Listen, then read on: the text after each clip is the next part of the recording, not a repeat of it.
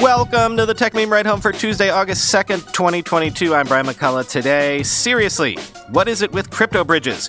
Why are they so seemingly easy to hack? New York cracks down on Robinhood. A bunch of Silicon Valley boldface names are going to be swept up into the Twitter Elon trial. And if Chromebooks and gaming are suffering post-COVID hangovers, is Uber a post-COVID phoenix? Here's what you missed today in the world of tech. To sing the old soccer song, it happened again, Tottenham Hotspur, it happened again. Hackers have drained nearly the entire $190.7 million in crypto that was in the Nomad token bridge. Nomad raised an April 2022 seed from Coinbase, OpenSea, and 5 other companies. So, I guess bridges just aren't structurally sound. Quoting Cointelegraph, the Nomad token bridge appears to have experienced a security exploit that has allowed hackers to systematically drain a significant portion of the bridge's funds over a long series of transactions. Nearly the entire $190.7 million in crypto has been removed from the bridge, with only $651.54 left remaining in the wallet, according to decentralized finance tracking platform DeFi Llama. However, Nomad later suggested to Cointelegraph that some of the funds were withdrawn by white hat friends who took the funds out with the intention of safeguarding them. So far, at least one individual has come out and offered to act as a white hat hacker who intends to return the funds they took from the bridge. The individual, going by Notify Bot on Twitter, reached out to Nomad in a tweet stating, "This is a white hack. I plan to return the funds," end quote. The incident has seen Wrapped Ether, USD Coin, Frax, Covalent Query Token, Hummingbird Governance Token, Igon, IAGON, DAI, Jeru Wallet, CardStarter, Saddle DAO, and Charlie 3 tokens taken from the bridge. Exploiters removed tokens in an unusual fashion, as each token was removed in nearly equivalent denominations. For example, transactions with exactly 202,444.725413 USDC were executed over 200 times. Nomad is a token bridge that allows transfers of tokens between Avalanche, Ethereum, Evmos, Milko Meta C1, and Moonbeam. Unlike other exploits that have become somewhat commonplace in 2022, this event so far has hundreds of addresses receiving tokens directly from the bridge, end quote. Quoting 0x Misaka on Twitter, Nomad is definitely one of the best teams in crypto. This hack simply shows how hard it is to create a secure bridge infrastructure, end quote. And quoting Dzak23 on Twitter, front-running all of your bad Nomad takes. 1, this is why trustless bridges are better. The trust model wasn't compromised here. 2, this is why multi-chain equals bad. There was nothing bridge-specific about the exploit. And 3, Nomad team equals bad. Smart, good people make mistakes, end quote. Yeah, but what is it about the nature of bridges that lets it keep happening to bridges?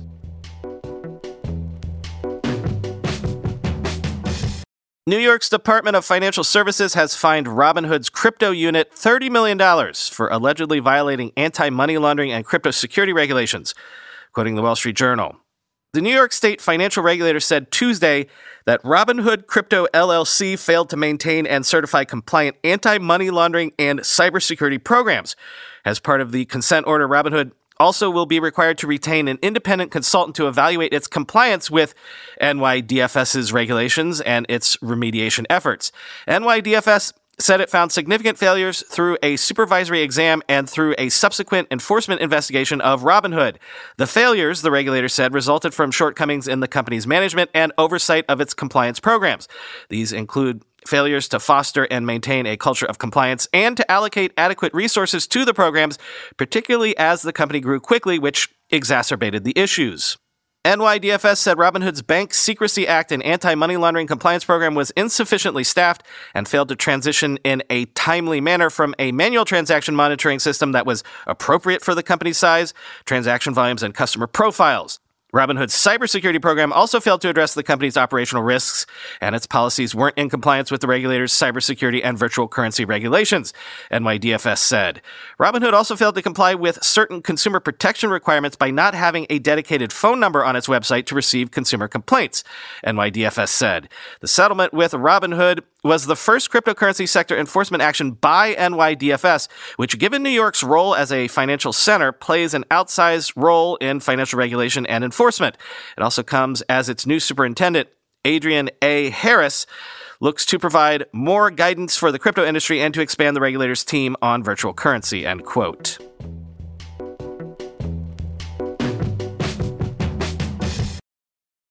By the way, we missed talking about this, but that Elon Musk Twitter trial is going to happen in October 17th through 21st, in fact. And this morning, word that things could get juicy. According to legal docs, Twitter subpoenaed information about Chamath Palihapitiya, David Sachs, Steve Jurvetson, Marc Andreessen, and others in its Elon Musk lawsuit. Quoting the Washington Post, in a subpoena Twitter issued on Monday, its legal team asked for information about a who's who of Silicon Valley elite, including investors Chamath Palihapitiya, David Sachs, Steve Jurvetson, Marc Andreessen, Jason Calacanis, and Keith Rebois, among others. Some of the figures have not been previously named as having any involvement in the deal, suggesting the breadth of Twitter's search for independent information to support its legal attempt to force Musk to go through with his deal to buy the company. After Musk said he was exiting the deal last month, accusing Twitter of not being forthright about the amount of spam and bots on its service, Twitter sued Musk in a Delaware business court known as a chancery court. Musk, in turn, countersued Twitter on Friday. Twitter also issued subpoenas over the weekend to a group of banks involved in the deal, including Credit Suisse and Morgan Stanley. The subpoena obtained by the Post includes extensive requests for communications, including, quote, checklists, timelines, presentations, decks, organizational calls, meetings, notes, recordings, and other related to the deal's financing. Calacanis and Andreessen were previously known to be involved in financing aspects of the deal. The Monday subpoena obtained by the Post also specifically asked for any communications about spam and bots, as well as for information about the All-In Summit 2022, a Miami event held in May by Palihapitiya, Calacanis, Sachs, and David Friedberg. The men host a popular podcast together, and the summit was a live event associated with the podcast. Musk spoke at the event via video conference. Calacanis and Sachs are known to be friends with Musk. Sachs worked with Musk when they ran PayPal, along with billionaire Peter Thiel, who is a friend of both. Rebois was also a PayPal executive and is a friend of Thiel. Jurvetson is a longtime friend of Musk, who is on the board of Musk's SpaceX and served on the board of electric car company Tesla, which Musk helms as CEO. A subpoena also went out to investor Joe Lonsdale, an associate of Musk and Thiel, who also spoke at the All-In event. He said on Twitter on Monday, Lonsdale declined to comment beyond his tweet. There are a couple of things that Twitter is probably looking for here. The first would be anything nice Musk said about Twitter to encourage people to participate in the equity financing, said Adam Badawi, a law professor at the University of California at Berkeley, who is not involved in the case, in a text. The second would be anything he said that contradicts his public statements about bots, end quote. The investors targeted by the subpoenas could be compelled to testify by the court, he added, quote, most venture capitalists have portfolios of companies incorporated in Delaware, so they probably don't want to run afoul of the courts. Badawi said, if there are documents or conversations relevant to this dispute, these subpoenas will probably bring them to light, end quote. Michael Jackson eating popcorn gif.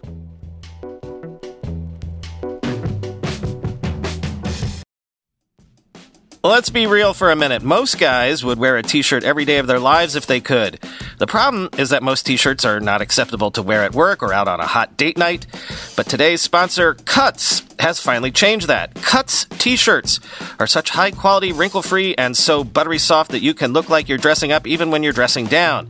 Yeah, you heard that. Wrinkle-free. You never have to substitute comfort for fashion ever again. If you see me in a t-shirt, it's likely one from Cuts. I'm also a huge fan of their AO 5-pocket pants.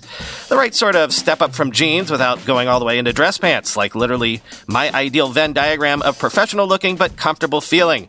When you touch something from Cuts, you can immediately feel the quality. Their proprietary fabric blends are ridiculously soft and breathable, they don't wrinkle, and they look way more expensive than they actually are. For a limited time, our listeners get 20% off your entire order when you use code RIDE at checkout. That's 20% off your order at cutsclothing.com with promo code RIDE. Please support our show and tell them we sent you. Experience the perfect blend of style and comfort with Cuts Clothing. Cutsclothing.com, promo code RIDE for 20% off. We all know there are things in life that you have to compromise on, but when it comes to your health, there is no compromise. So don't go back to that one doctor who uses your appointment to catch up on the latest headlines, their family group chat, their crossword puzzles, just because they're available right now or they take your slightly sketchy insurance. Instead, check out ZocDoc, the place where you can find and book doctors who will make you feel comfortable, listen to you, and prioritize your health. And you can search by location, availability, and insurance, so literally no compromises here, because with ZocDoc, you've got more options than you know. ZocDoc is a free app and website where you can search and compare highly rated in-network doctors near you and instantly book appointments with them online. Once you find the doc you want, you can book them immediately. No more waiting awkwardly on hold with a receptionist. And these docs all have verified reviews from actual real patients. We're talking about booking appointments with tens of thousands of top-rated, patient-reviewed, credible doctors and specialists. I have personally used ZocDoc to find a podiatrist when I needed one for the first time ever in my life. Go to ZocDoc.com/TechMeme and download the ZocDoc app for free. Then find and book a top-rated doctor today. That's ZocDoc.com/TechMeme. ZocDoc.com/TechMeme. Interesting tale of post-COVID times here. IDC reports that global Chromebook shipments fell 51.4% year over year to 6 million units in Q2 of this year. Still above pre-pandemic levels, though, while tablet shipments rose 0.15% year over year to 40.5 million units. But again, 0.15%, that's not really growth. But this makes sense, right? We all bought a bunch of devices for work from home and especially school from home. I know we bought Penny a Chromebook so she could attend class remotely. But, those things don't really need to be upgraded very often. Quote, "When the world went online because of the pandemic, tablet and Chromebook makers saw a boost in demand due to virtual schooling and work. Now that the pandemic is in the rearview mirror for many, the demand for tablets and Chromebooks is affected by the aftermath. Tablet shipments experienced 0.15% growth, reaching 4.5 million units shipped during the second quarter of 2022, according to an International Data Corporation report. Tablets experienced better than expected shipments in the quarter due to smoother deployments into education projects and several promotional sales, says IDC. Chromebook sales, however, continued to decline, with year-over-year shipment growth down 51.4% and only 6 million units shipped during Q2 2022. The decline was expected due to inventory buildup and changes in education sector demand, says IDC. Despite seeing a sharp decline in shipments, Chromebook shipment volumes are still above pre-pandemic levels. Jitesh Urbani, research manager for IDC's Mobility and Consumer Device Trackers, said that the pandemic still brought positive change to the Chromebook market. The need for remote learning accelerated schools' plans to reach a 1-to-1 ratio for PCs to students, and this ratio will likely continue to hold in the future. And even if PC shipments decline in other categories, Chrome will continue at these elevated levels, Urbani said in a statement, end quote.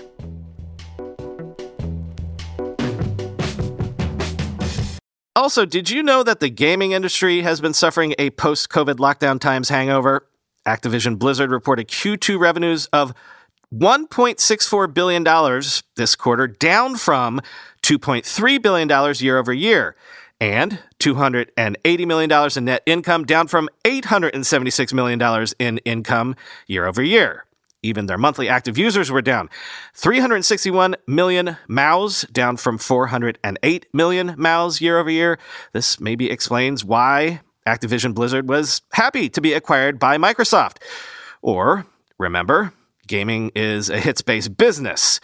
Quoting Bloomberg, last fall's Call of Duty Vanguard, which Activision said hasn't performed as well as anticipated, has had a ripple effect on the company's fiscal year. The game received negative reviews and faced stiff competition from new entries in the popular Halo and Battlefield series. During the second quarter, Activision Blizzard's division released Diablo Immortal, a new mobile entry in the action series. Activision's Chinese partner NetEase delayed Diablo Immortal's launch in the world's biggest mobile app market by about a month, saying it needed additional time. It was finally released on July 25th. Activision didn't give revenue figures for the new Diablo game on Monday. The video game industry has faced a sluggish year as it deals with hardware supply chain issues affecting consoles, inflation, and a lack of big hits. Interest in gaming has also cooled off as pandemic stay-at-home orders lifted and people resumed outside interest and activities. Spending in the video game industry is expected to drop 8.7% this year, according to a report from the analytics firm NPD Group. Call of Duty Modern Warfare 2, a new entry in the series, will be released on October 28th, but the series will then skip 2023, Bloomberg has reported. Activision will instead release add-ons for Modern Warfare and other Call of Duty-related content. The next mainline game in the series from the Treyarch studio is planned for 2024.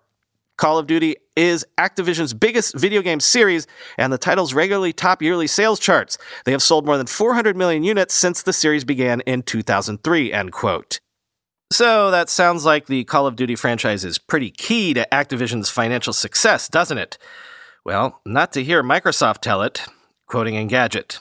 In a recent filing, Microsoft told New Zealand's Commerce Commission that Activision Blizzard produces no, quote, must-have games. Weird thing to say when the company plans to spend $68.7 billion to buy the gaming giant behind Call of Duty, Overwatch, Diablo, World of Warcraft, and plenty more.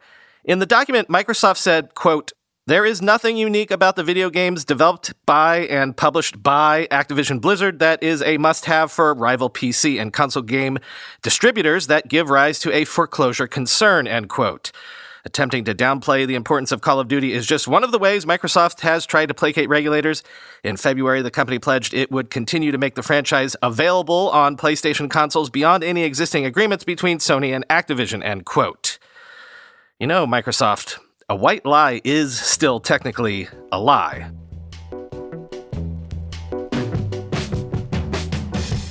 Finally today, though, a quick tale of COVID times recovery. Uber reported Q2 revenue rose 105% year over year to $8.1 billion. Mobility gross bookings rose 57% year over year to $13.4 billion. The stock jumped more than 10% after hours, despite Uber still reporting a $2.6 billion net loss, quoting CNBC. The company reported a net loss of $2.6 billion for the second quarter, $1.7 billion of which was attributed to investments and a reevaluation of stakes in Aurora, Grab, and Zomato. But CEO Dara Khosrowshahi said in a prepared statement that Uber continues to benefit from an increase in on-demand transportation and a shift in spending from retail to services. Uber relied heavily on growth in its Eats delivery business during the pandemic, but its mobility segment surpassed Eats revenue in the first quarter as riders began to make more trips. That trend continued during the second quarter.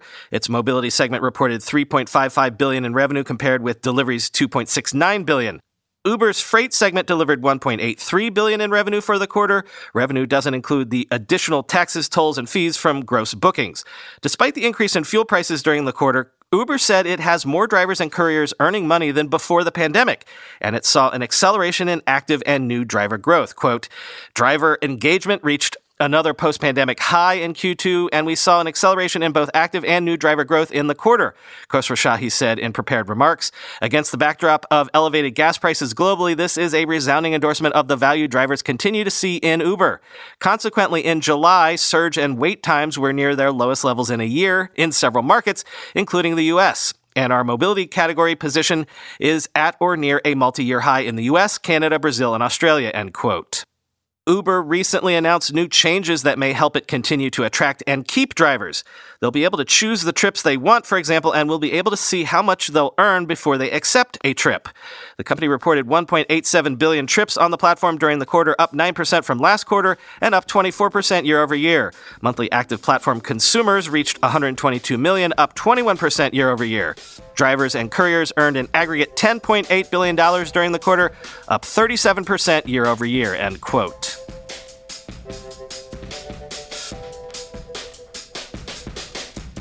I learned on my run this morning that Industry Season 2 is already out on HBO Max. The first episode is already there. How come nobody told me? I'm going to be watching that tonight for sure. We're coming into some serious TV watching weeks in the coming months. That new Game of Thrones show is coming soon. That Lord of the Rings show is coming soon on Amazon Video. And I saw the trailer for that Andor Star Wars show, and it looked good. Like maybe it has a plot that doesn't revolve around saving/mentoring/chauffeuring around a child. Something that I might actually want to watch, in other words. Count me in. Busy TV fall. Talk to you tomorrow.